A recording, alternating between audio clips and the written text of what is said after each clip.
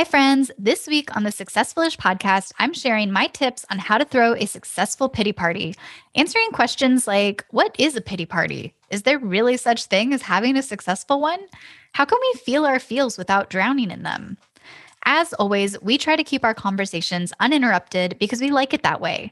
If you would like to help keep it that way, you can support this podcast by visiting anchor.fm/successfulish/support.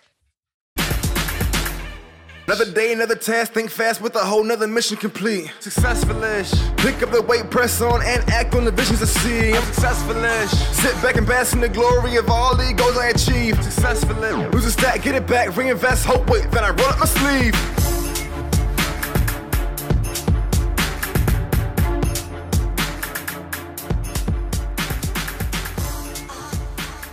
Hello, friends. Welcome to Successfulish. I'm Sarah Michelle, and today on the podcast, you are formally invited to my pity party.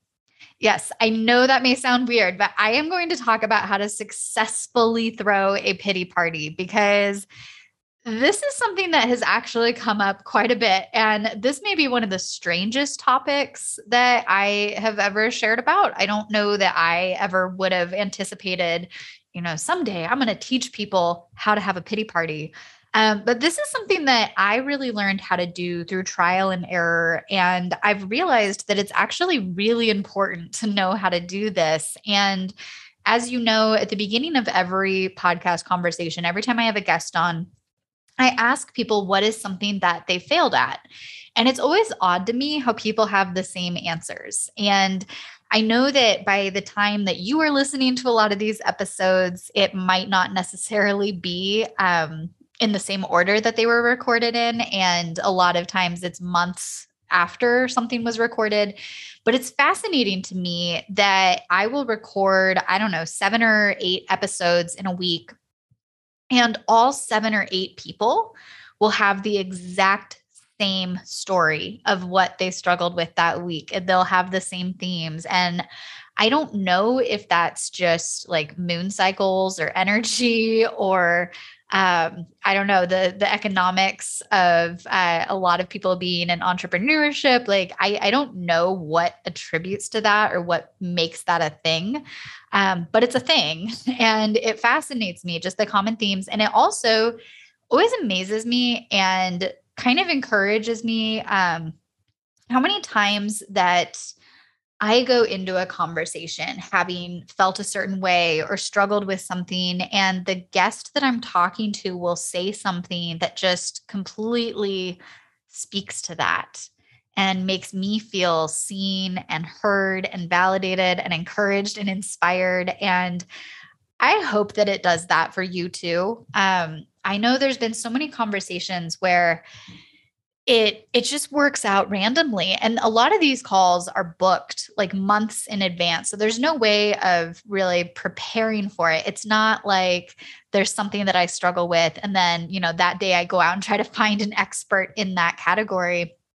But it's just interesting to me how I don't know, the magic of coincidence, I guess, the magic of people being able to share the right words at the right time. And I just think there's something really beautiful about that. And one thing that has come up a lot, most often when I ask people what they have failed at, it's usually something to do with time management, which I have also recorded an episode on. So you can check that one out, my tips on time management, or what I like to call priority management. But the other thing that comes up a lot is about feeling defeated or discouraged, or just letting the lack of success or the increasing difficulty of obtaining success get to them, AKA a pity party. And I've had a lot of pity parties. I'm not going to lie to you. I think that in many ways, I am incredibly successful in my life. And in many ways, I am very content and happy with my life. But there are challenges. There have just been a lot of challenges and obstacles that I've had to overcome with trying to get my footing in success. And it can feel very defeating and overwhelming, particularly if you find yourself in a situation where you're struggling financially. And it almost, when you have those types of stresses and you're missing basic things in your life, like you're missing consistent financial income or you're missing a healthy community or support system, if you're missing a private space to like have your own space to think and exist and just be human without, roommates running around or coworkers running around, like if you're missing those basic things, it consumes a very big chunk of your mind and it contributes to a lot of stress. And it also, I think paired with mental health struggles, I think that I've been very open about my struggles with anxiety and depression. And a lot of that ties into those circumstantial stresses that are very real stresses. But mental health issues affect 1 in 4 people. And that's 1 in 4 reported people, which basically means at any point in life, someone will struggle with mental health in some capacity. It is extremely natural to have depression, to have anxiety, or to have other mental health issues that are kind of getting in the way of your life. And when you have anxiety and depression, or if you have a lot of trauma, I have a lot of what is called complex PTSD, CPTSD, from various things in my past. And I have been actively working through that. But when you have those things, and I think everyone has some aspect of trauma in their lives, has some level of it. And that's an entirely separate conversation for another day, but just a quick note on that when we think about trauma, there's actually 2 different kinds. There's capital T trauma, and that's like a big thing that happened, right? That's something like a car accident or a death or an assault or just something really big that happened. And then there's the little t trauma, which many of us have. And that's kind of the category that I fall in for the most part.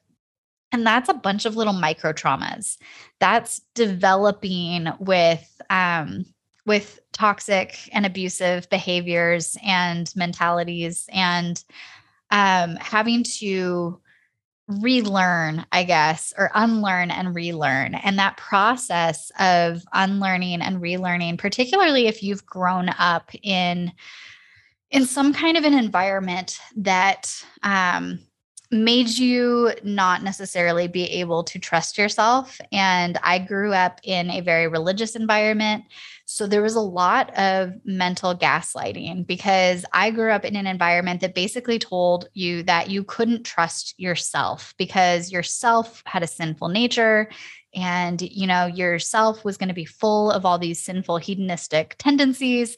And as a woman, I was taught not only to not really trust myself and to put myself last above trusting God or trusting spiritual leaders, I also was supposed to trust men first. And you're taught with this idea of submission, like you're supposed to be trusting your parents as authorities, and you're supposed to trust the government as authorities, and you're supposed to trust your pastors as authorities, and you're supposed to trust your husband as an authority. And it puts this idea in your head that you can't trust your own experience. And so you're taught to deny your personal experience over and over and over again. And that process of gaslighting becomes very difficult because as you come out of that and as you're trying to live your own life and trust your intuition, it's a little bit of a mind fuck of, okay, is this my intuition or is this just like a satanic influence? Like, is this a hedonistic tendency? And, that's also paired with feeling guilty for being happy. Like you're not supposed to pursue happiness because your happiness is not supposed to be on this earth. It's supposed to be in heaven. And, a lot of those theologies, the implicit messages behind them can just kind of get in your head. And so when you combine all of that and you combine the process of unlearning and you combine like trying to heal through trauma and you combine anxiety and depression and you combine stresses of, inflation, prices are going up, there's wars around the country, there's pandemic, there's all kinds of stuff going on in the world. And I also am a very empathetic person. So I feel a lot of this. It's very difficult for me to not feel the challenges of other people. And I work really hard to sort of make a protective bubble over myself, but I feel what other people feel. And because of that, a lot of times it's really exhausting. And it is so much mental energy just to exist every day. And then you add on top of that, having to do your daily life stuff, like, go grocery shopping and run errands and cook and take care of pets, or, maybe you have kids to take care of.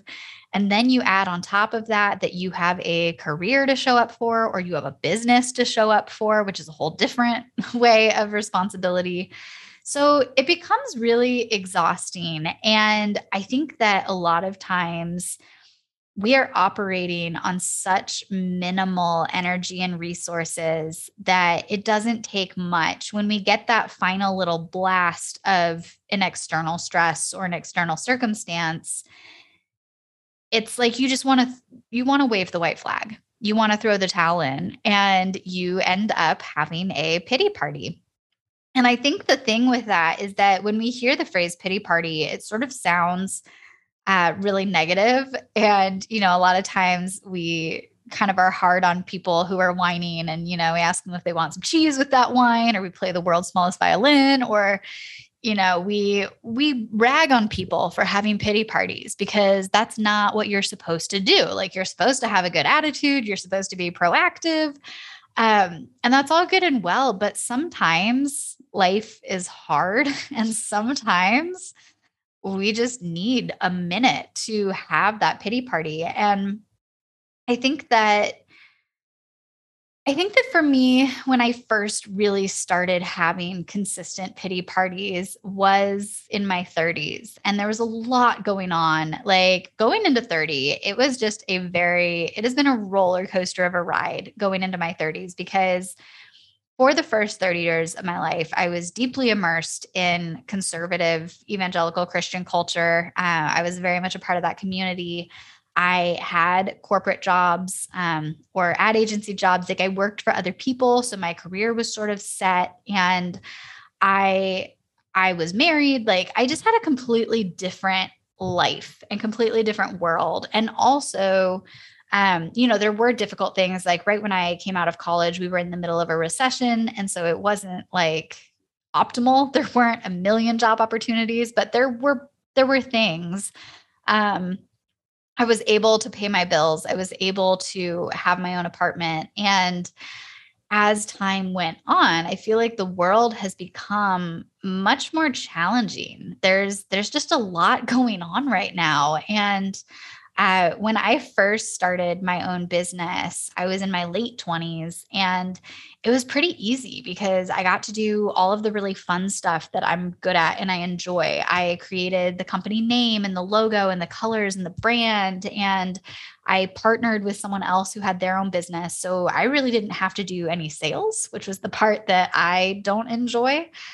Because they did all the sales. And so the clientele was just sort of there. And I just got to show up and help with the strategy and the branding and the things that I enjoy. And when it came to my business, I really didn't have to worry about a business model or profitability or providing for my needs, because it was just a hobby. It wasn't designed for that. So it didn't really matter if it succeeded or failed. And honestly, in hindsight, I think that I was pretty passive about life at that point. And that's something that I don't know that I was aware of at the time, but I was in an emotionally abusive marriage. And when you're in those kinds of relationships, we hear the word abuse and we think of something like really obvious. A lot of times it's not. A lot of times they're very subtle things that just gradually chip away at your confidence and your self-esteem and your self-worth. And you don't really realize that it's happening until it's too late.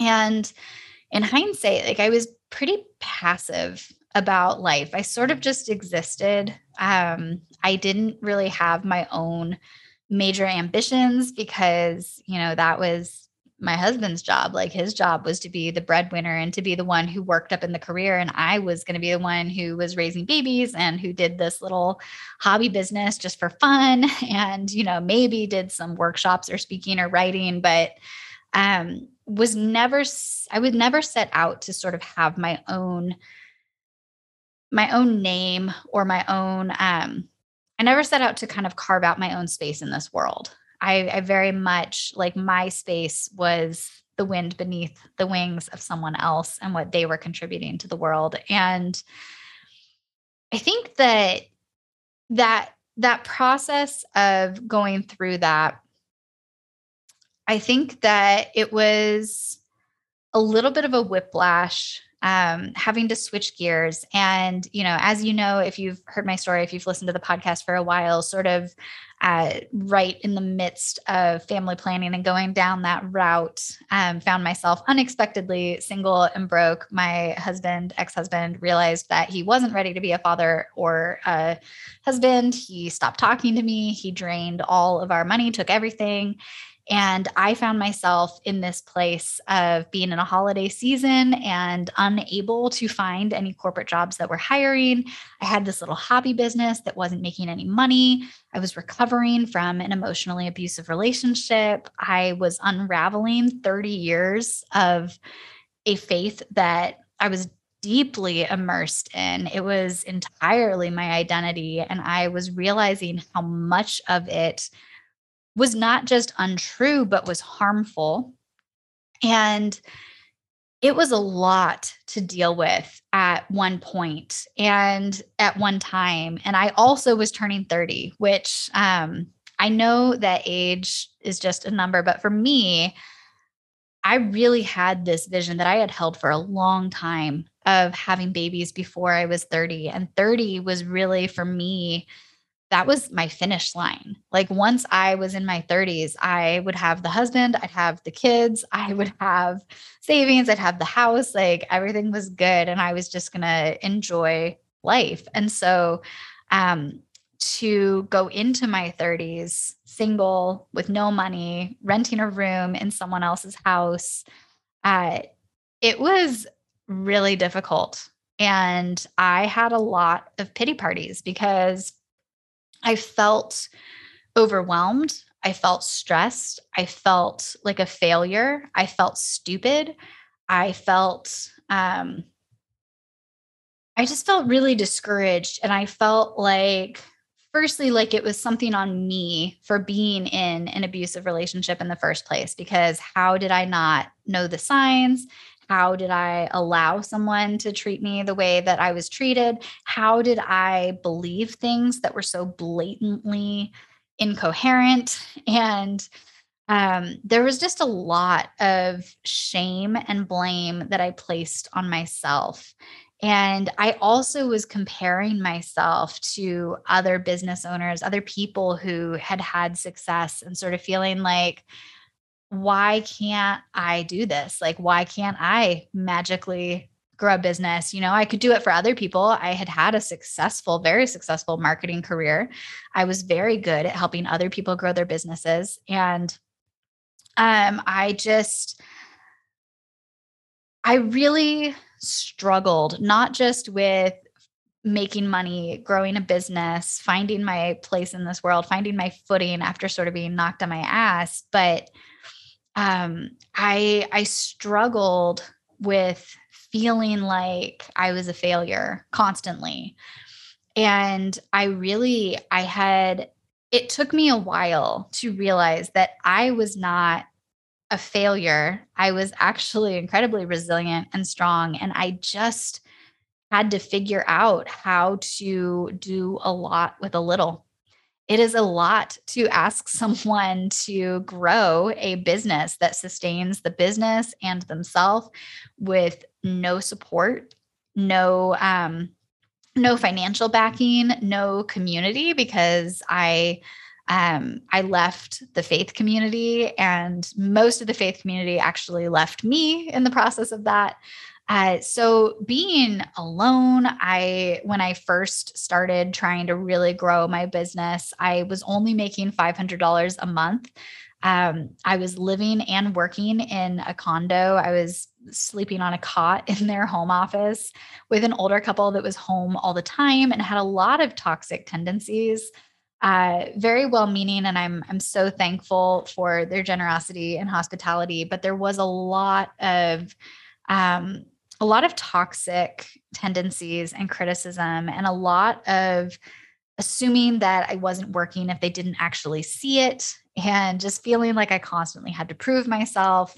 I ended up moving to Connecticut because it was the only place I could afford. And I ended up in this small town with no one around, nothing around. I knew no one. I had no community to plug into. There was no real networking. I had no money.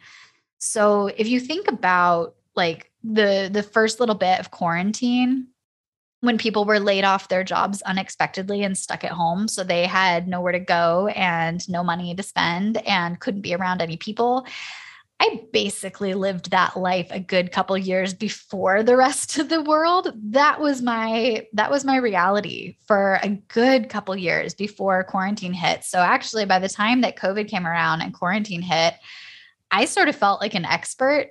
I actually taught some Zoom classes on how to work from home. I taught some Zoom classes on how to adjust, which was kind of a cool experience to sort of roll up my sleeves and say, all right, friends, like, let me show you how it's done. Cause this is what I've been training for. Like I've been doing this for a while and I've gotten pretty good at it.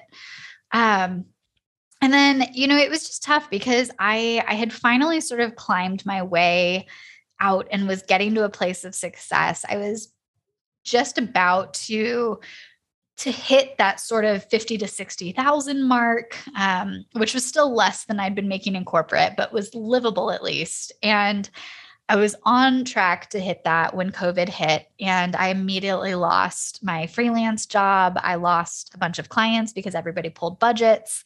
And I went right back to that place of no money, no work, feeling stuck, renting a room, not knowing how to make things work, not knowing,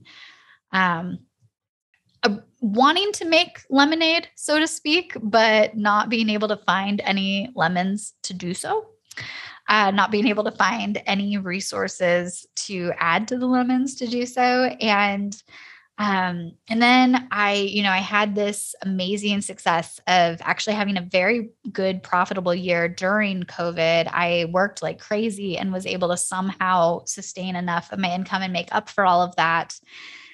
And then, we're going into year 2 and inflation has hit really hard. Housing prices are crazy. So that dream of saving for a home, people are now, spending $500,000 on houses that not that long ago were $150,000. Rent almost everywhere is crazy. My landlord, I had this really amazing opportunity where I had this great basement apartment and the landlord decided to sell the house. And so that meant that rent was going to go up at least double, if not triple. So it was just a lot. Like that's a lot to deal with. And I would find myself feeling really defeated. And one thing that I noticed was that I really needed to pay attention to what was going on around me, because I think the thing with a pity party is that we often feel like we're the only person struggling. And I think that we feel that way because we allow shame to prevent us from being open and honest. And when I started actually opening up and talking to people, and it didn't have to be explicitly graphic detail, but when I started opening up and telling people, I'm struggling, I'm stressing, this is what I'm going through, and I thought that they would sort of look at me with pity. And what I found instead was 9 out of 10 times that I would tell people different things that were going on in my life, they would open up and say, "Oh my God, I have the same struggle." And I would find out that they were actually making the same amount, if not less than I was, or they had the same stresses that I did with work, with home, with whatever was going on. And I think that that is a really important part of not being stuck. I think that it's one thing to throw a pity party and to feel the feelings. I think it's another to stay there. And I remember reading this book years ago by Beth Moore, who I no longer what's the word? We don't see eye to eye on all of the same views as we once did. However, I have always been a fan of Beth Moore. She's a very bubbly, spunky Texas personality. And I used to do a lot of Beth Moore Bible studies back in high school, college, early 20s. And I remember reading this book called Get Out of That Pit. And she had this great visual where she talked about, sometimes we dig our own pit, right? We're having a pity party and there's nothing else to do. So we dig our own pit. And sometimes we get thrown into a pit. Like life digs a pit for us and kicks us in and we land on our ass. And we didn't choose to be in the pit, but there we are. There we are chilling in the pit. And she has this great analogy where there's a difference of, you find yourself in the pit, however you get in there, whether you put yourself in there, whether someone else put you in there.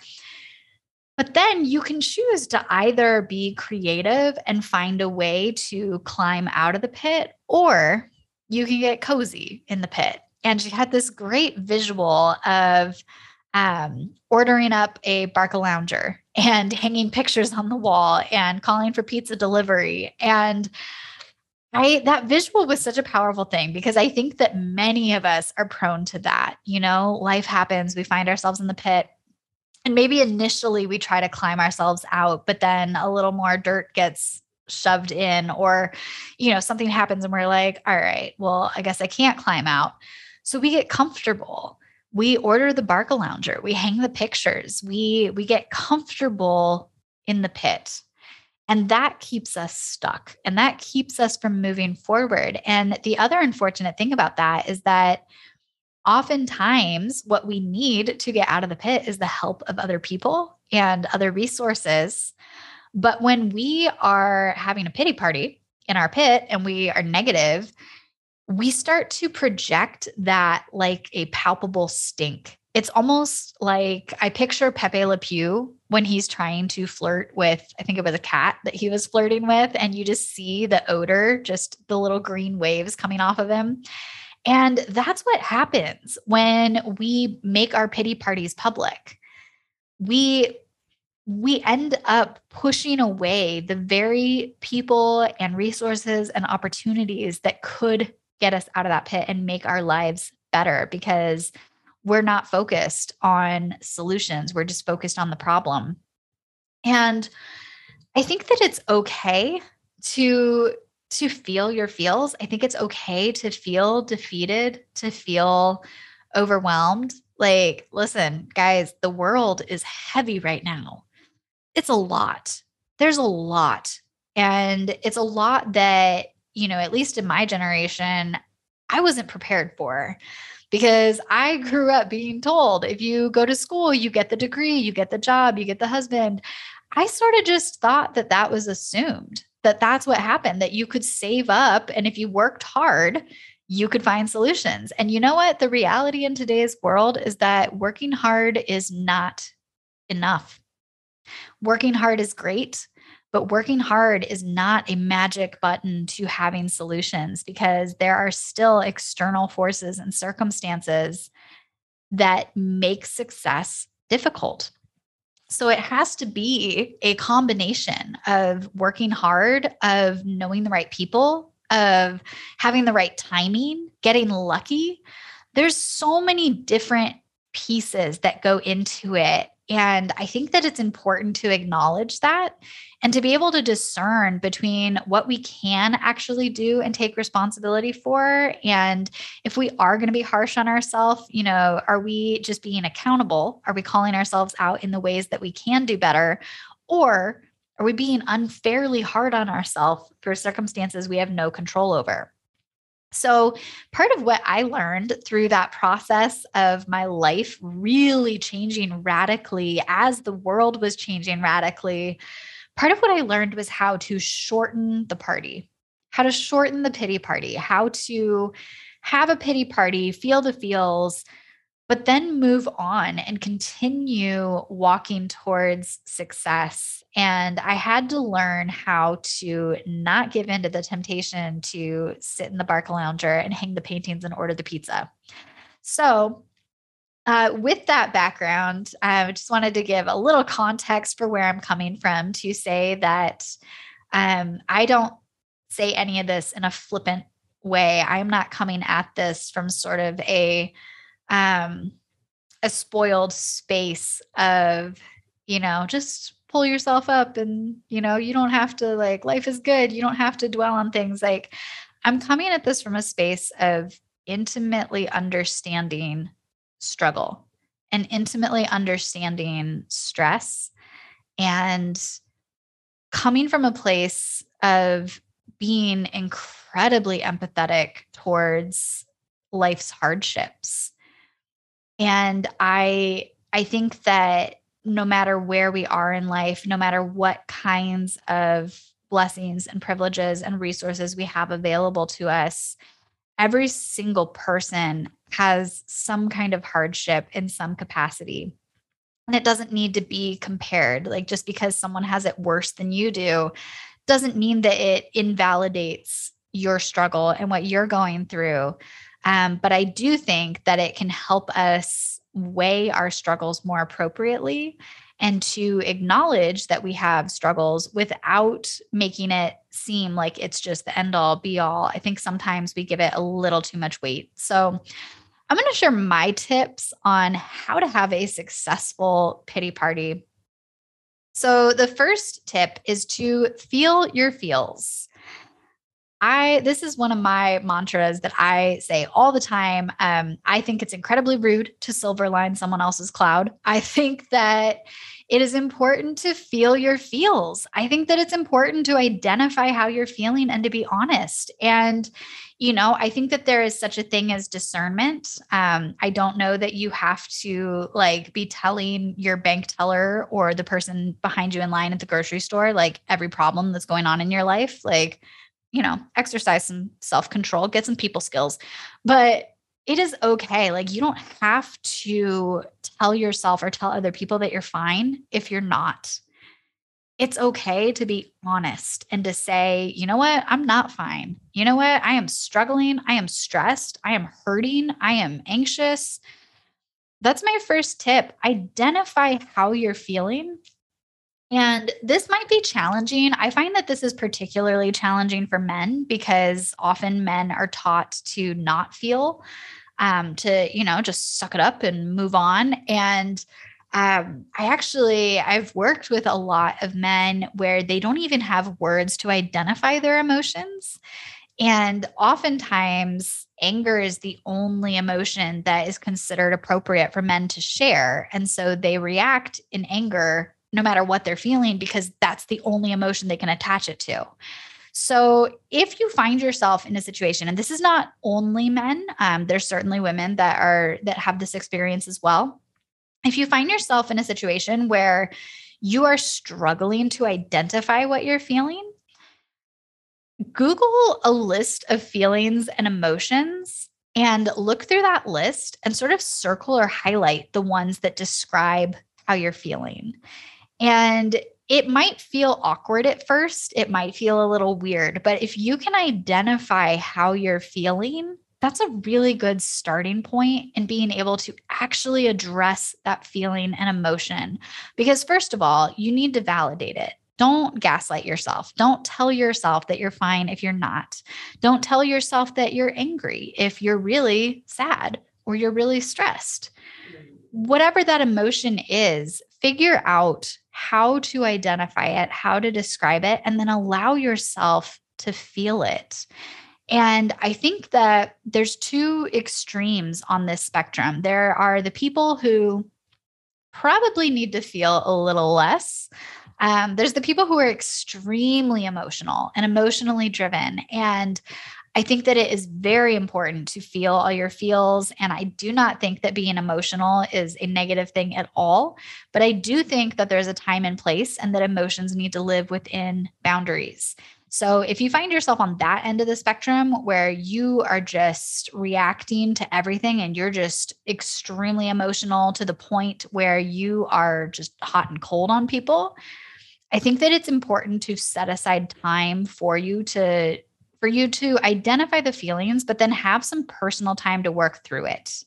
Because while I do think you need to feel your feels and work through them, I don't think you need to subject everyone in your world to working through them with you.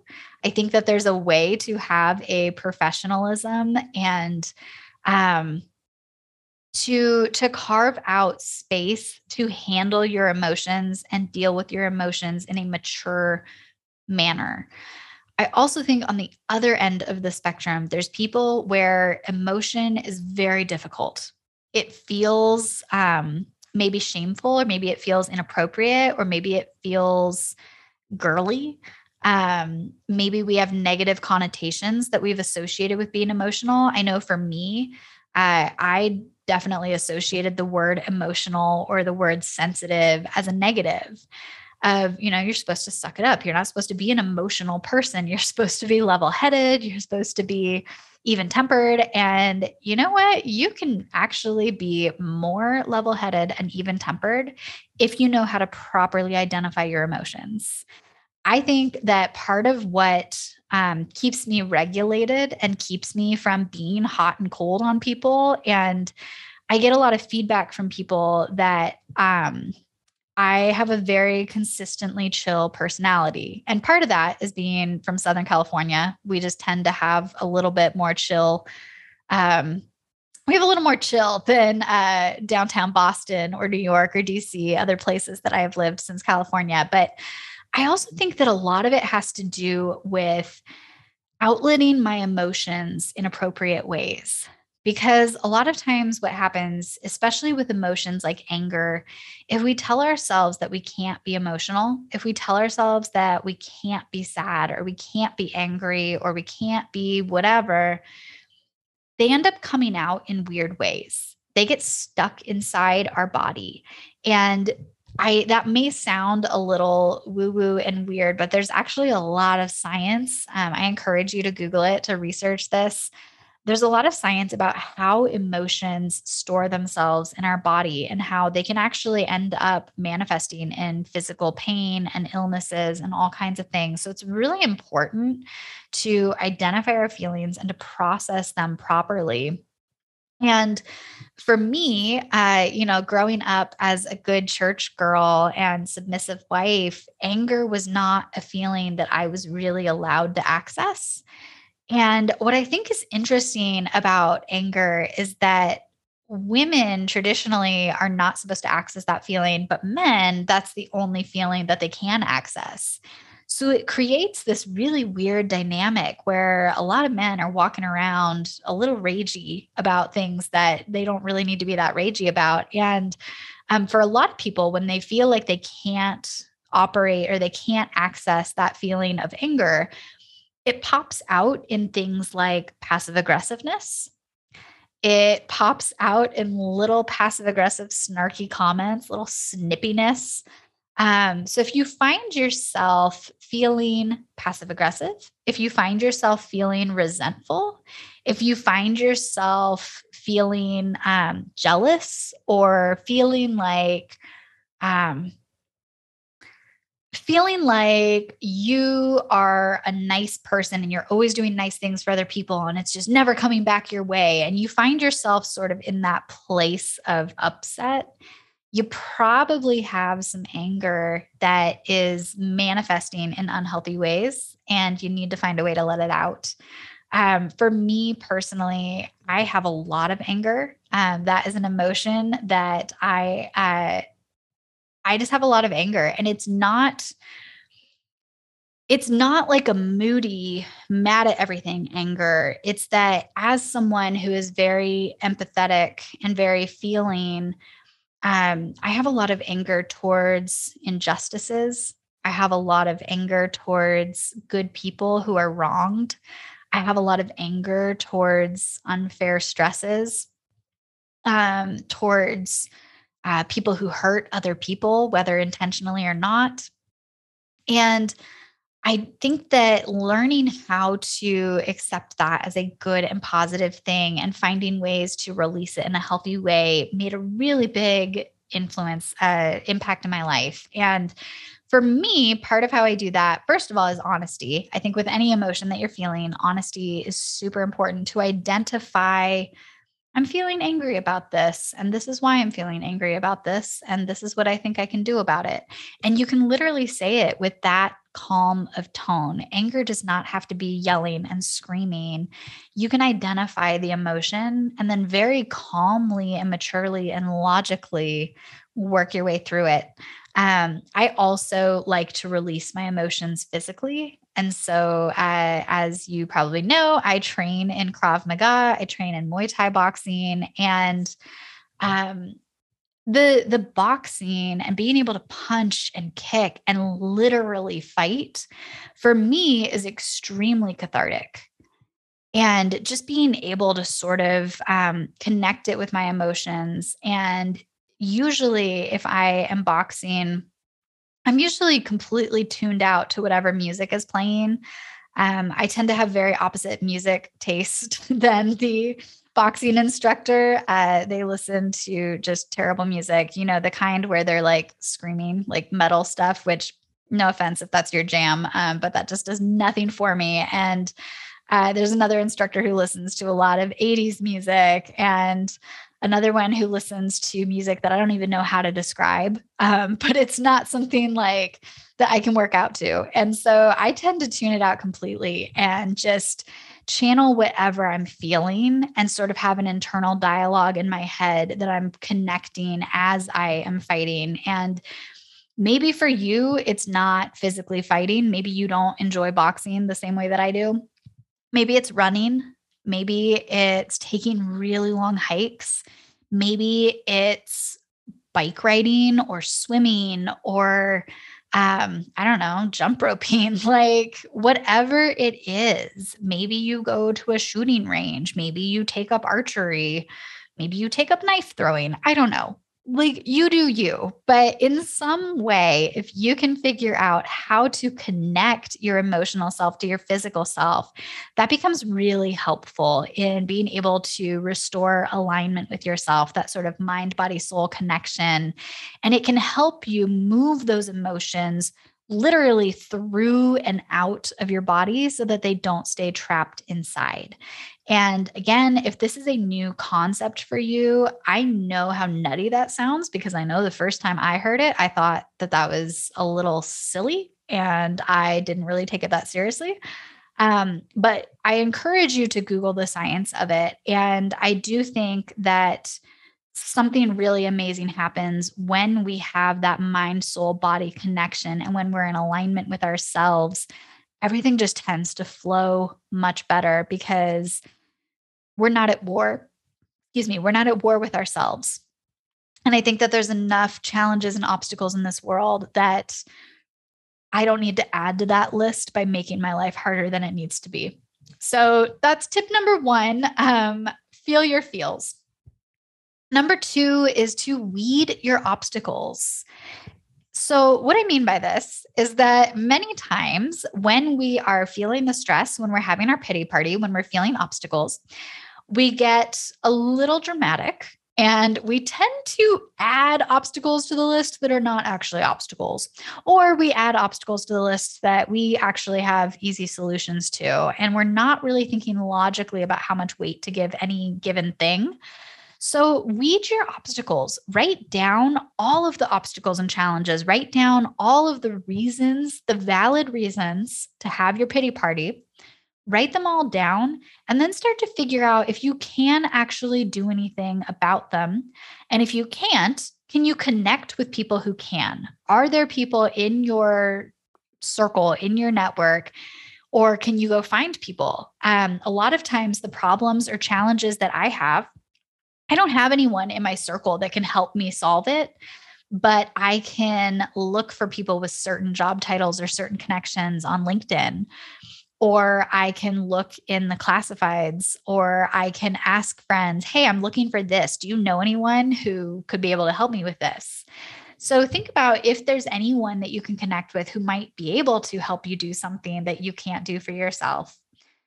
And then sort of start creating your own dominoes. Figure out what you'll do first that will set up the rest, and then just focus on that one thing. And there may be some things, some obstacles that you really can't do anything about ever. It's just out of your control. And it is completely valid to feel stressed and upset about that. But if you really can't do anything about it, just move it to the bottom of the list. Acknowledge that it sucks, but kind of just put it to the bottom and focus on what you can do something about. And figure out how you're going to line up those dominoes so that you can start with something that you can actually control. So, for example, when I was looking at big stresses, like I needed to find an affordable place to live. But in order to do that, I had to find income. But in order to do that, I had to connect with people who could bring me income, whether it was clients, whether it was working for someone else. So I can't do anything about the housing situation without money. I can't do anything about the money situation without connections. So what I can do is I can network like crazy. I can reach out and introduce myself to people and grow my network. And I can pitch different sources and submit media articles and write for different people. And I can speak on a podcast. I can speak on other people's podcasts. I can boost my PR efforts. I can go to networking events. I can reach out to friends. These are things that I can do. Other things that I can do, I can organize and clean the spaces that I have, because our external environment often prompts our internal environment.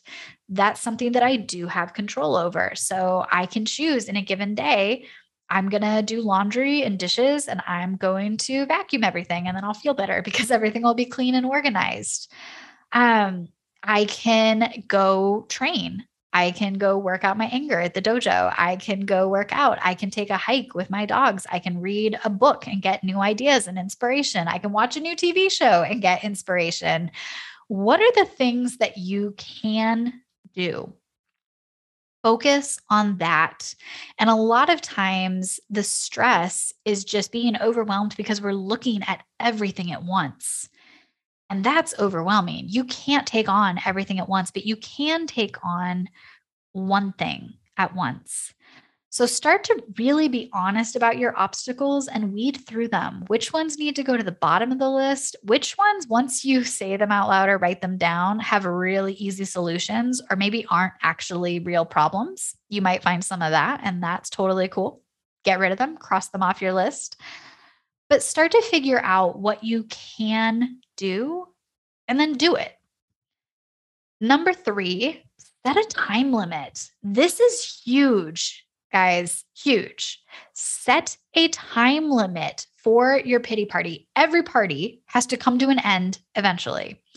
Every good party has an ending time. I promise you. And I know that there are ragers that go forever and ever and ever, but I'm telling you, once a party goes past a certain amount of time, nothing good comes from that. That is when people are so drunk that they do stupid things and they wake up next to people that they shouldn't have fallen asleep next to. That's just when bad stuff happens, okay? Set yourself a time limit. Do not party longer than you should party. And this is huge with having a pity party. So sometimes when I'm feeling really stressed and overwhelmed and I know that I have shit to do, I've got stuff scheduled in my day. I have to show up. I have to show up, whether it's for training or a podcast or a client. I do not have time to be in a negative zone. And if I have this negative energy, that is just going to push away the client that I do have. That is going to push away the opportunity or the relationship that I do have. So sometimes it is as short as 5 minutes. I have a 5-minute pity party. And for 5 minutes, it is a raging bitch fest. I feel my feels. I think about all my obstacles. I wallow. I let it all out. Maybe I punch something. Maybe I drop some F bombs, whatever it is. Maybe I eat a bag of Ruffles and onion dip. That's like my go to. Maybe yours is ice cream or pizza or whatever. Whatever it is, I will give myself, okay, I have 5 minutes. Sometimes I have a little longer. Sometimes it's 20 minutes. Sometimes I give myself a whole night. There's been times where it's just been a rough week and I have said, you know what, on a Friday night, I am going to get some junk food. I'm going to watch some movies. I'm going to spend a day in my pajamas, kind of loafing around the house, feeling sorry for myself. But at the end of that allotted time, you got to move on. So even if I give myself an entire weekend day to be lazy and loaf and feel sorry for myself, come Monday, I am up. I am putting on my big girl panties and I am moving on with life. You have to give yourself a time limit. And when you have spent that time on your pity party, move on. Put on your big girl pants, your big boy pants, and go start implementing some of those solutions that you found when you were weeding out your obstacles. Go do something, because no matter how stressful or crazy or sad or frustrating or whatever your life is, you're not fixing it by sitting on your ass and whining. That is not fixing anything. In fact, it is going to make it worse, because the more that you dwell on it, the more that you allow your brain to go down that negative cycle, you're going to feel that shift from this is hard, this is an obstacle I have to overcome, to life is hard, life is an obstacle I have to overcome. And you're going to start to shift from a certain thing being difficult or feeling like a failure to you personally feeling like a failure. And the language that we use with that is so important. And it is so important that we do not allow ourselves to be taken over by life. It doesn't get to win. You get to be in charge of your life, and you can't control what life throws at you. You can't control your childhood, your environment, your background, your experience, your your worldview that you have from where you came from. You can't control a lot. You can't change your past. You can't magically change your circumstances, but you do have choice with what you're going to do with it and what you're going to think about it and how you're going to feel about it. You get to be in charge of that narrative. You get to decide what the next chapter is going to move towards. So give yourself a time limit, feel your feels, think about the obstacles, and then move on.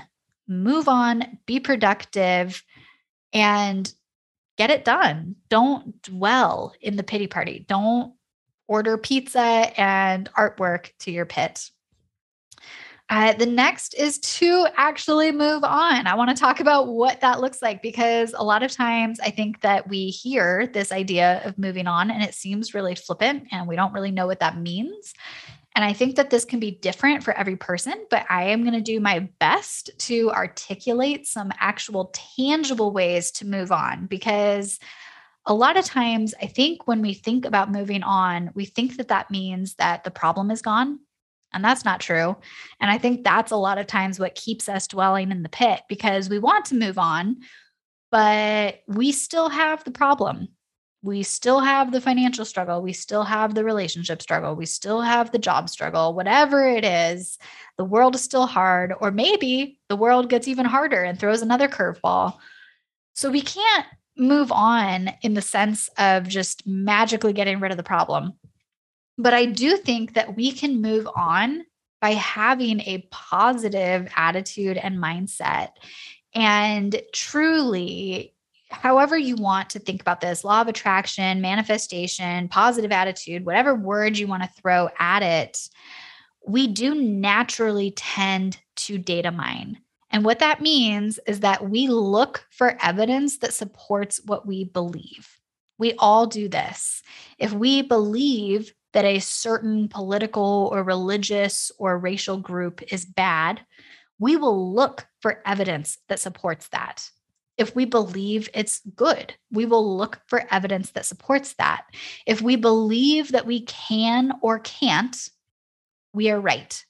I'm sure you've heard that quote before. I stand by it. What you are looking for, you will find.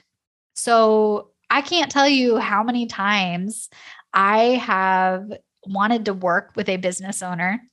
And rather than acknowledging that I'm trying to work with them and showing how great they are at what they do, they will instead complain about how they're struggling, they can't find clients or they can't find good clients, which first of all is a little hurtful because I like to think I'm a good client. And secondly, it's frustrating because you're watching this person and you're seeing these solutions right in front of them and they're missing it because they're not looking for it. They're looking for the negatives. They're looking for reasons that they're going to fail. They're looking for reasons that people won't want to work with them.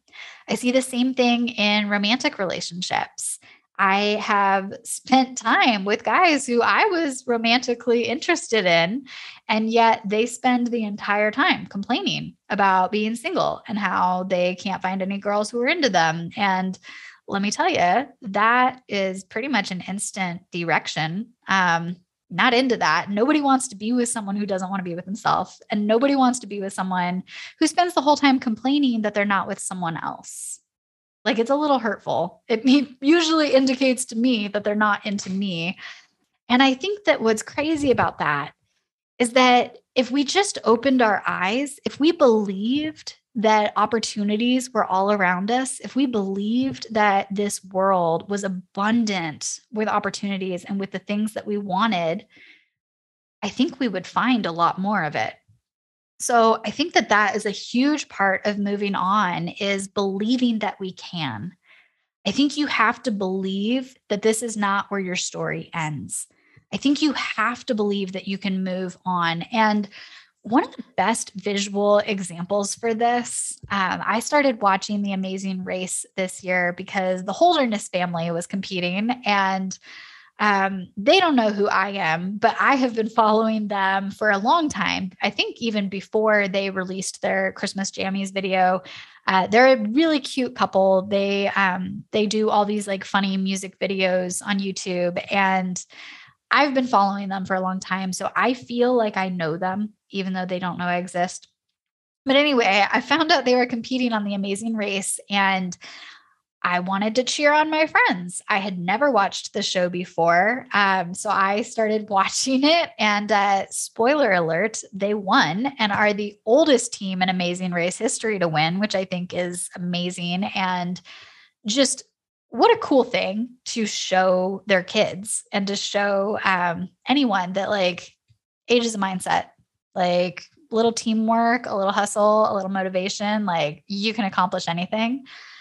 So super proud of them. But one of the challenges that they had, and they were down to, I want to say like the last 4 teams, it was towards the end, they had this challenge called No Stone Unturned. And they were, gosh, I don't even remember. They might've been in Greece. I might be wrong about that. But they were somewhere in this big, beautiful world. And there was this giant like rock quarry or courtyard. I don't even know what to call it, but there were thousands of stones in this little rock garden. And under 4 of them were gold coins, and they had to turn every stone until they found the gold coin. And you would think that that would be easy enough because you just like turn all the stones, but you couldn't leave them face up and you couldn't stack them. You had to put them back exactly the way that you left them. And when you've got 4 people doing it, I mean, you can't keep track of which stones you've turned and which ones you haven't. And it was a really interesting challenge to watch because this challenge almost broke several people. One team in particular, they had been in first most of the season, and you could see in this challenge, they were turning these stones for over 4 hours, I think. And it almost broke them. You could see it. And, with the Holderness family, you could tell with her, like her anxiety was flaring up. And it was interesting because it was such a powerful visual, because as the home viewer, you know where the gold coins are. They're showing you. And it was so frustrating to watch because there were times where people literally had their hand on the stone that had the gold coin and they didn't turn it over, either because they thought they already did or they just missed it or whatever. And watching that was really interesting because I think a lot of times that is how life feels. That's how entrepreneurship feels. That's just how life feels. It feels sometimes like we have turned over every fucking stone and we think there can't possibly be another stone to turn. I have turned every stone. I have tried everything. I have done everything that I can do and nothing is working. And when we get to that point, we find ourselves kind of embracing the pit. We find ourselves like, you know what? Fuck it. I have turned every stone. There is no solution. I'm going to order a Barcalounger. I am accepting my fate. And what was really interesting about this challenge was that they knew that there were 4 gold coins. And I really think that that belief is quite literally the only thing that kept them going. Because imagine if they didn't know. You would not spend your time flipping over every stone if you did not know that one of them had what you were looking for. And I thought that this was a really powerful visual for life, of just the mindset of the importance of believing that one of these stones is going to have that gold coin. If we show up, if we do the right habits, if we network with the right people, if we do the work, if we have the right attitude, if we do the things, if we show up every day, we're going to be successful. You can't show up every day as your best self and not be successful in some day. Something is going to break. And I think that that belief is really important with moving on. I think we have to believe that we can move on.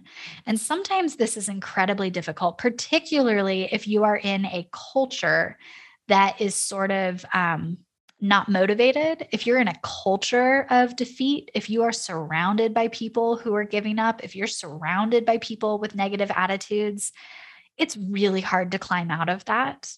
And, I know we've talked on this podcast before about I don't know if it's crabs or lobsters, maybe both, about how they will try to climb out of the net. And if one tries to climb out, the others will actually grab it and pull it back down. And that's how culture works. It is really hard when you are the one that is trying to climb out and trying to make a better life. And it is really important that you find other people who are, I don't want to say better than you are because that's not the right language. I'm trying to think of the right language. More successful doesn't work either, but find people who are able to challenge you and pull you up. Find people where you are not the smartest one in the room. You are not the most successful person in the room. Find people who can inspire you and encourage you. And that's so important, for one, because I think that we need lines to color within sometimes. I think sometimes we need to know that something is possible to inspire that creativity of how to get there. So I think that we need to see people being successful to believe, or to even have a framework for what success looks like.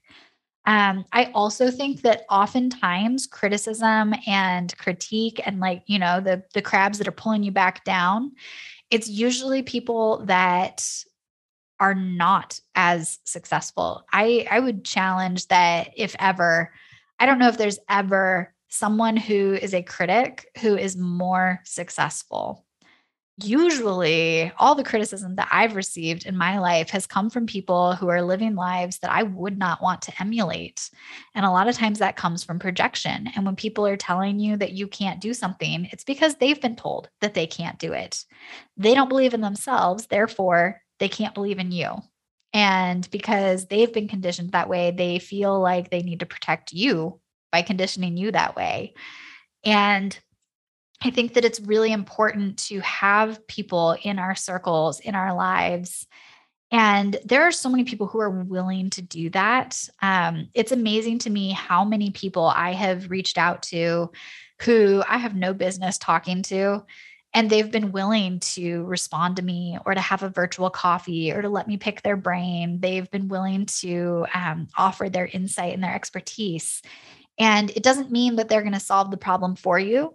They might, maybe you'll really impress them and they'll introduce you to the person that changes your life, or maybe you'll impress them and they are the connection that you need. They're the ones who are going to invest, or they're the ones who are going to publish the book, or they're the ones who happen to need whatever it is that you do. But either way, I think that it's really important to surround yourself with people who can remind you what's possible and to believe in yourself.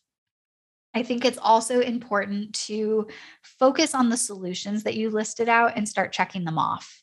And even if that is really simple things, like, listen, if the only thing you can check off is that you have cleaned and organized your living space, awesome. Do something to gain momentum. There's something about being able to check things off a list that once we've done things, it keeps us going. The hardest part of anything is getting started. So if we can ignite that, and that can be something simple, like, you know what, every day I'm going to call one person, or I'm going to reach out to one person on LinkedIn, or I'm going to walk around the block, or I'm going to walk around my house. Like, wherever your starting point is, pick something that you can do and start doing it. Start checking things off your list, because a lot of times what keeps us in the pit is feeling like we're not moving forward, feeling like we're stuck.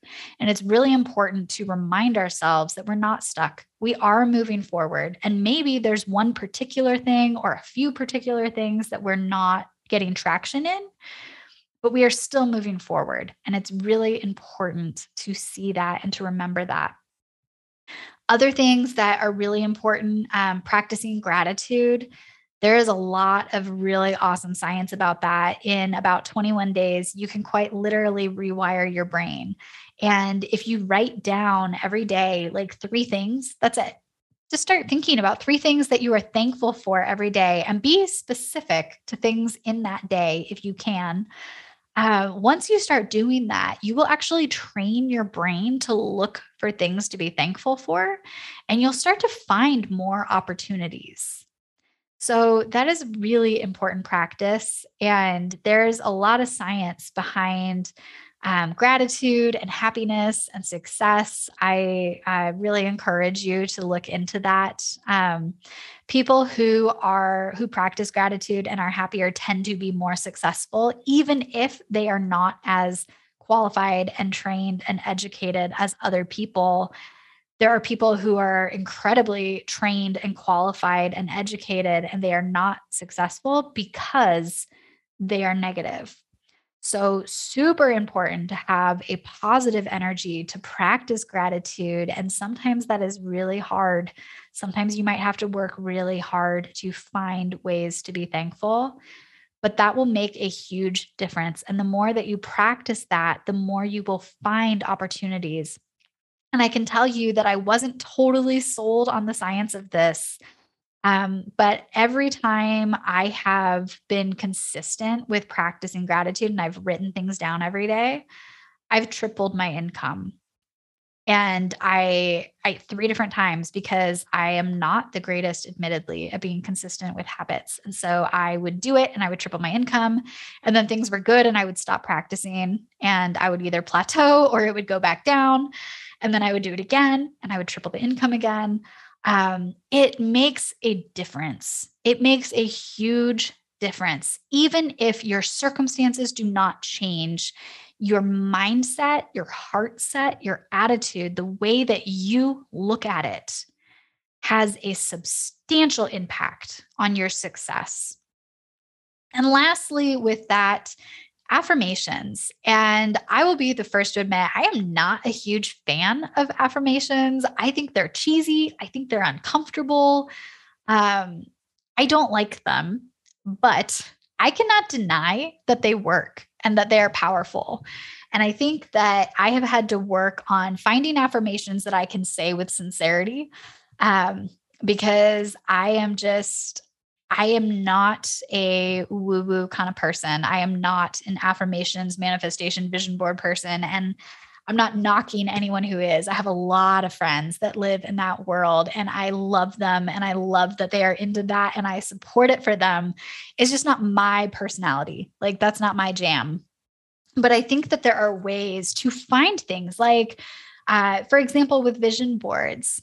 I'm not really one for arts and crafts. I'm not really one to sit and cut things out and put them on a vision board.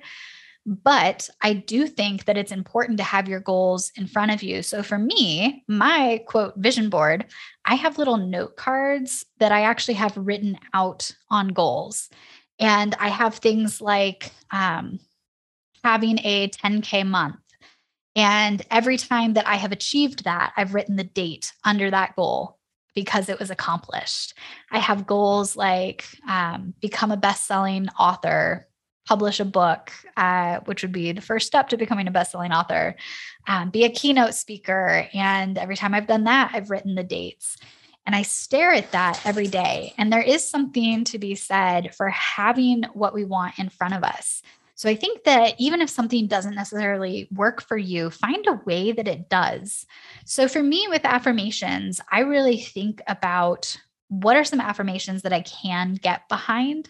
And a lot of times for me, that looks like going backwards. And I don't know the word for it, a de-affirmation. I don't know. Is that the word? I actually look for quote de-affirmations. I look for the negative beliefs that I have, and I look for evidence that supports otherwise. And I'm going to talk more about this in the episode of Talking Back to Imposter Syndrome and exactly how to do that. But as a quick reference point, if you find yourself telling yourself something like you can't do something or you're not qualified for something, if it's true, do something about it. If it's not true, write down evidence that proves that it's wrong. Because a lot of times our subconscious needs some logic. And if we can have a logical, rational discussion and we can affirm ourselves, for me, my affirmations are not necessarily, I am a bold, beautiful, sexy, wonderful human. That's not really my kind of affirmation. My affirmations are more based on real things that I have done. So I might say things like, I have had multiple 10K months. I can have consistent 10K months because logically, if I have done it before, I can do it again. And I've done it several times, which means I can do it several more times. If I have been a keynote speaker and it was received well, there are more stages that want me to speak. Whatever those goals are, affirm yourself. And I like to affirm myself based on what I actually have accomplished and to remind myself. And what I think is interesting about this is that a lot of times when I try to throw a pity party, if I try to tell someone, if I tell friends, I'm stressed, I'm going to have a panic attack. I struggle with anxiety, no shame. Periodically, when I'm really, really stressed, a panic attack pops out. And when I tell friends that that's what I'm going through, what is amazing and sometimes annoying is how many of them will respond by telling me, Sarah, it's just weird to me that you are worried about this because this just doesn't seem like a big deal compared to what you've done in the past. And they will remind me of things that I've accomplished. And they'll remind me, like, you know what? I know that you're stressed about finding a new place to live and generating more income, but do you remember when you were making no money and had no place to live and were trying to go through a divorce? And do you remember when all that was going on and you somehow figured out how to be really successful? And now you don't have half those negative things going on. So it just feels like it should be easier. And it is annoying because sometimes it feels like when you are a really strong, resilient person, I don't think anybody wants to be a strong or resilient person. Those are not qualities that I think anyone seeks after. I've never met anyone who was strong and resilient who said, yeah, I really wanted to be strong and resilient. So I really sought after this, because the only way to be strong and resilient is to work through a lot of shit. It's to have a lot of crap to overcome. And it's not something that we want. And I think that often what is really challenging is that we forget to check on our strong friends. We see the strength and resilience, and we assume that that's just natural for them and that they have it figured out. And the example that I use when I talk to friends about how I'm struggling, and I think firstly, we also need to realize that success and struggle go hand in hand. I think that there is still this misconception that someone is either really successful and happy and everything is hunky dory going well, or someone is failing and flailing and life is hard. It can 1000% be both. You can absolutely be successful and put together and hold yourself together in a room, but also feel like your world is crumbling. They can coexist. So firstly, we need to realize that having struggle and being open about struggle and stress and hardship does not disqualify the success and the positive attributes that also exist.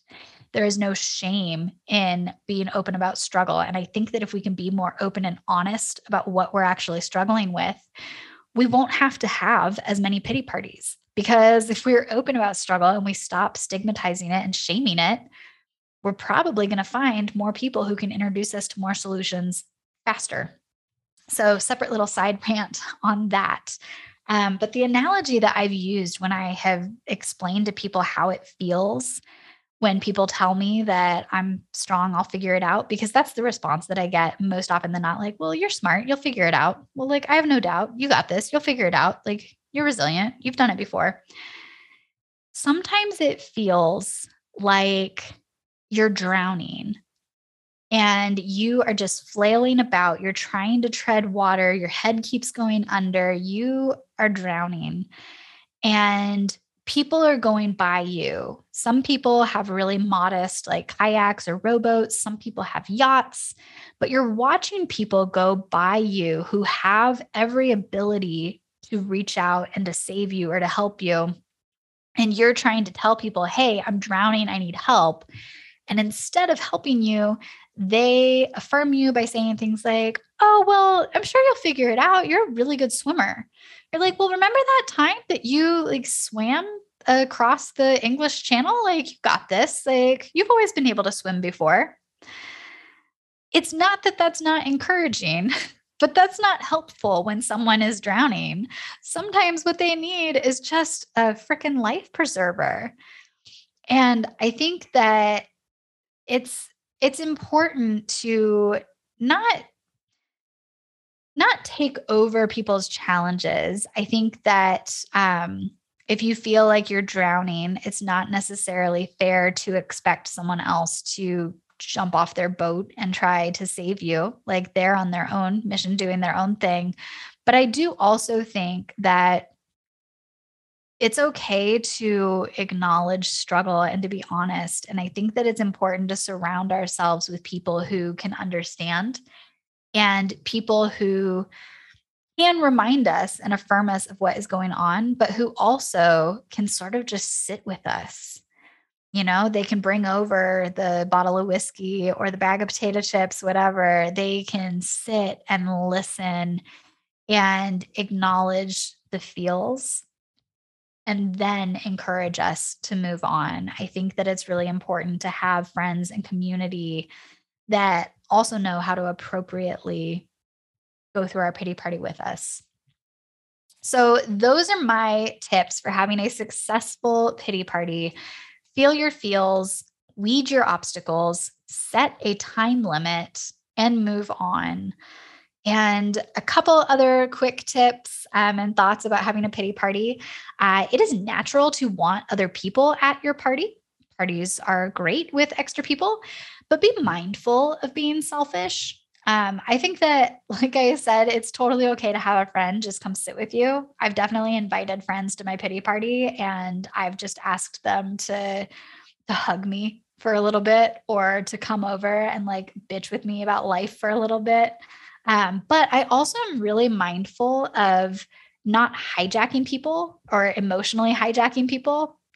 So if I call someone, if I invite someone over, I will tell them, hey, I'm really stressing. Do you have capacity for this right now? And I think that's a really important question because I think we've all been in a situation where we are treading water of our own and we are already at the breaking point and about to throw a pity party. And someone comes in and hijacks and just dumps all their stuff on us. And it's just too much. And frankly, it's selfish. And I think it's really important to not be selfish. I think that it's important to ask people, do you have capacity for me to talk about this? And I think that there are many things that we can share with friends. There are some things that maybe you need a therapist or a coach or an objective person where that's what they're doing. Friends are not supposed to be therapists or coaches. So I think it's important to have boundaries and discernment in that regard. And I think that it's important also to, when you feel your feels, be mindful and honest about where you're at so that you do not become that person who just emotionally hijacks anyone who will listen. And I think that many of us just need to use our words. There are people all over this world who are hurting and who have a lot going on. And it becomes easy to take advantage of anyone who has an ear. And I think that it is really important to be responsible for our own pity party and to be respectful of not forcing a party on someone. To invite someone to the party and give them the option to decline if they have other plans that night. And I think it's really important to share positive energy and not negative energy because you never know who is already in the middle of a pity party or a struggle. And there have been a lot of times where I have been struggling I am doing my best to have a positive attitude. I am doing my best to have positive energy. And maybe I really need to have positive energy because I'm about to go into a client meeting, or I'm about to speak on a keynote stage, or I'm about to do something that requires me to bring my best because I owe that to my clients. I owe them my best energy. And I have actually become very protective where if I have a client meeting or if I have some kind of workshop that I'm teaching or keynote or anything where I need to give positive energy to someone, I actually will silence my phone. I won't take calls that day. I won't schedule other calls because I don't want to take the chance that someone could dump negative energy on me. And it happens sometimes, right? We get emotionally hijacked. You're trying to be hyped up. You want to bring your best to a situation. And right before someone starts complaining about how hard life is, or someone starts complaining about how annoying a person is, or someone starts whining about whatever.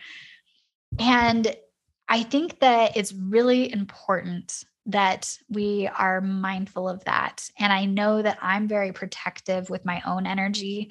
And I've had to tell people before, I don't mean to be insensitive. I would love to talk about this another time, but right now, I don't have the capacity for this. And it is completely okay to say that. That does not make you an asshole. It is okay to have boundaries and to tell someone, I love you. I care about you. I am sorry that you're hurting. Can we talk about this tonight? Can we talk about this tomorrow? Can we talk about this Saturday? You know what? Have boundaries. And at the same time, be conscious of if you're doing that to other people. I think it's really important to not be selfish and to not force other people to be a part of our pity parties. And lastly, ditch the drama. A lot of times we get really dramatic because we sort of have this belief that other people don't have these ups and downs, which is crazy because everybody does. I can tell you that I have talked to hundreds, if not thousands of people, and I've never run into someone who doesn't have ups and downs. So I think it's really important to ditch the drama and to accept the ebbs and flows that life is a mixed bag. Because I think what happens is that we have a positive thing and we're like, oh, okay, I'm going to be positive. But then something negative happens and we're like, oh, well, that just figures. I have the worst luck. I'm cursed. Like, it's negative again. Like, we get so dramatic about it and we think that it's personal, and it's not. Life is just a mixed bag. There may be some people who have a little more luck and privilege than others, but everybody has a mixed bag of ups and downs. And I like to think of it like being in the ocean. I'm a Southern California girl, so a lot of my analogies have to do with the beach, but the waves will keep coming. And if we act like life is supposed to be this like calm, peaceful, no movement, we're going to be a little put off when the first wave comes over. And we're going to be really put off when the waves keep coming over. So I think if we think about life like an ocean and just realize the waves will keep coming, it's about knowing how to ride them. When you do get sucked under a wave, you're not supposed to fight against it. You're supposed to kind of go with the current and trust that it'll pass. And it's scary. I have been sucked under waves before. I've been sucked up in riptides before. It's extremely scary. I try to avoid it at all costs. I certainly don't recommend it, but fighting against it makes it worse. If you can sort of become one with the wave and recognize the cycle of the wave, it becomes easier to pop your head back out. And I think that when we can normalize the ebbs and flows and the ups and downs, we can begin to balance out the way that we acknowledge each. I think that for many of us, we acknowledge one over the other, and maybe all we see are the negatives. And I think that it's really important to continually look at both and to see that the highs and lows ultimately balance out in the middle. So I hope that this is helpful. And if I can encourage you by telling you that I can say with absolute confidence, you are not the only person to feel defeated. You are not the only person to struggle. Everybody has times of feeling defeated and struggling. And I can tell you that you'll hear snippets of it in different guest interviews throughout this year because it's come up a few times. There's been a lot of off-camera conversations where I've just talked one-on-one with several of our the podcast guests and several other entrepreneurs. I've just had personal conversations. And I can tell you that it is a very regular occurrence to have conversations about pity parties and struggle and defeat. So I hope that you are encouraged in that and knowing that this is just a regular part of life. I hope that these tips help you have more successful pity parties and therefore have more success. Would love to hear how you celebrate your pity parties. What do you do? Do you do ice cream? Are you a Ruffles and onion dip person like myself? Are there other tips that work for you that I did not share? Would love to hear from you. Shoot me an email at embracetheish@gmail.com or hang out with us online at successfulish.com or Facebook, Instagram, LinkedIn at embracetheish. Success and failure, not on opposite ends. Curveball hits, gotta know where to bend. The attitude will affect destination. Interview determines when you're gonna make it. Live between successes makes life rich. Live in every moment, successful-ish. Live between successes makes life rich. Live in every moment, successful-ish. Hey, successful-ish. Another day, another task, think fast with a whole nother mission complete. I'm successful-ish. Pick up the weight, press on, and act on the visions I see. I'm successful-ish. Sit back and bask in the glory of all the goals I achieve. Successful-ish. Lose a stack, get it back, reinvest, hope, wait, then I roll up my sleeve. I'm successful-ish. Another day, another task, think fast with a whole nother mission complete. Successful-ish. Pick up the weight, press on, and act on the visions I see. I'm successful-ish. Sit back and bask in the glory of all the goals I achieve. Successful-ish. Lose a stack, get it back, reinvest, hope, wait, then I roll up my sleeve. Hey. All this weight on my arms, need both flex. In this race, far behind, need most steps. Had to sort the learning curve, hope I don't crash. History nerves when reserves got low cash. When I fail, realize that it won't last. You made it through in the past, just look back. Successful-ish, you can see how the contrast failures and wins. Use the past and then bounce back. You can never win if you never go and do it. Failure is a hard road, rarely ever cruising. Embracing all my wins with a handful of losing. Expect the drought season when the plan's going fluent. I can never really fail, it's all how you view it. It's all a lesson, just depends how you use it. Gather all the data and keep it all exclusive. Never ending journey and the growth is therapeutic. My identity is not in what you see, I am the better me. Mistakes others make, I see, happen teaching me. Compare yourself to others is an insult to tragedy. We were made unique, gotta use again collectively. Broke down my goals and a few look wholesome. Can't take them back cause you already spoke them. Easily regress if you don't stay focused. Live between success every moment. Successfully. Another day, another task, think fast with a whole nother mission complete. I'm successful-ish. Pick up the weight, press on, and act on the visions I see. I'm successful-ish. Sit back and bask in the glory of all the goals I achieve. Successful-ish. Lose a stack, get it back, reinvest, hope, wait, then I roll up my sleeve. I'm successful-ish. Another day, another task, think fast with a whole nother mission complete. Successful-ish. Pick up the weight, press on, and act on the visions I see. I'm successful-ish. Sit back and bask in the glory of all the goals I achieve. Successful-ish. Lose a stack, get it back, reinvest, hope, wait, then I roll up my sleeve.